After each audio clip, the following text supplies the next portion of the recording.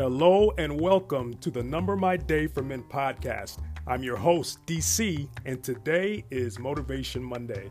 Today's scripture is Matthew 16:24, and it reads, "Then Jesus told his disciples, if anyone would come after me, let him deny himself and take up his cross and follow me." Jesus wants us to pick up our cross and follow him. No turning back. Jesus already died to save the world. Now he's asking us to live for him.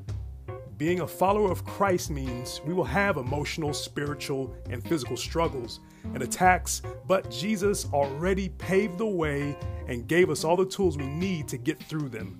He gave us the church, which is each other, the Word, and the Holy Spirit.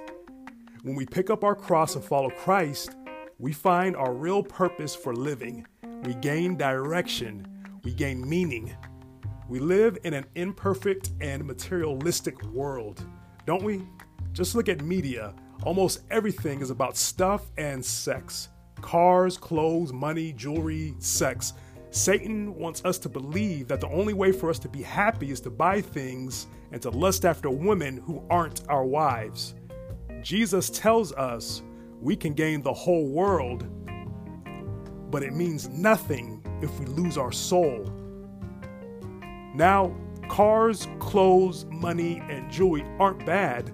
Loving them is. Don't lose your soul over stuff. One great thing about being a follower of Christ is that we already have victory, and Jesus tells us in verse 27 that he's going to come back and reward us. Let's focus together, pick up our crosses, and follow Jesus.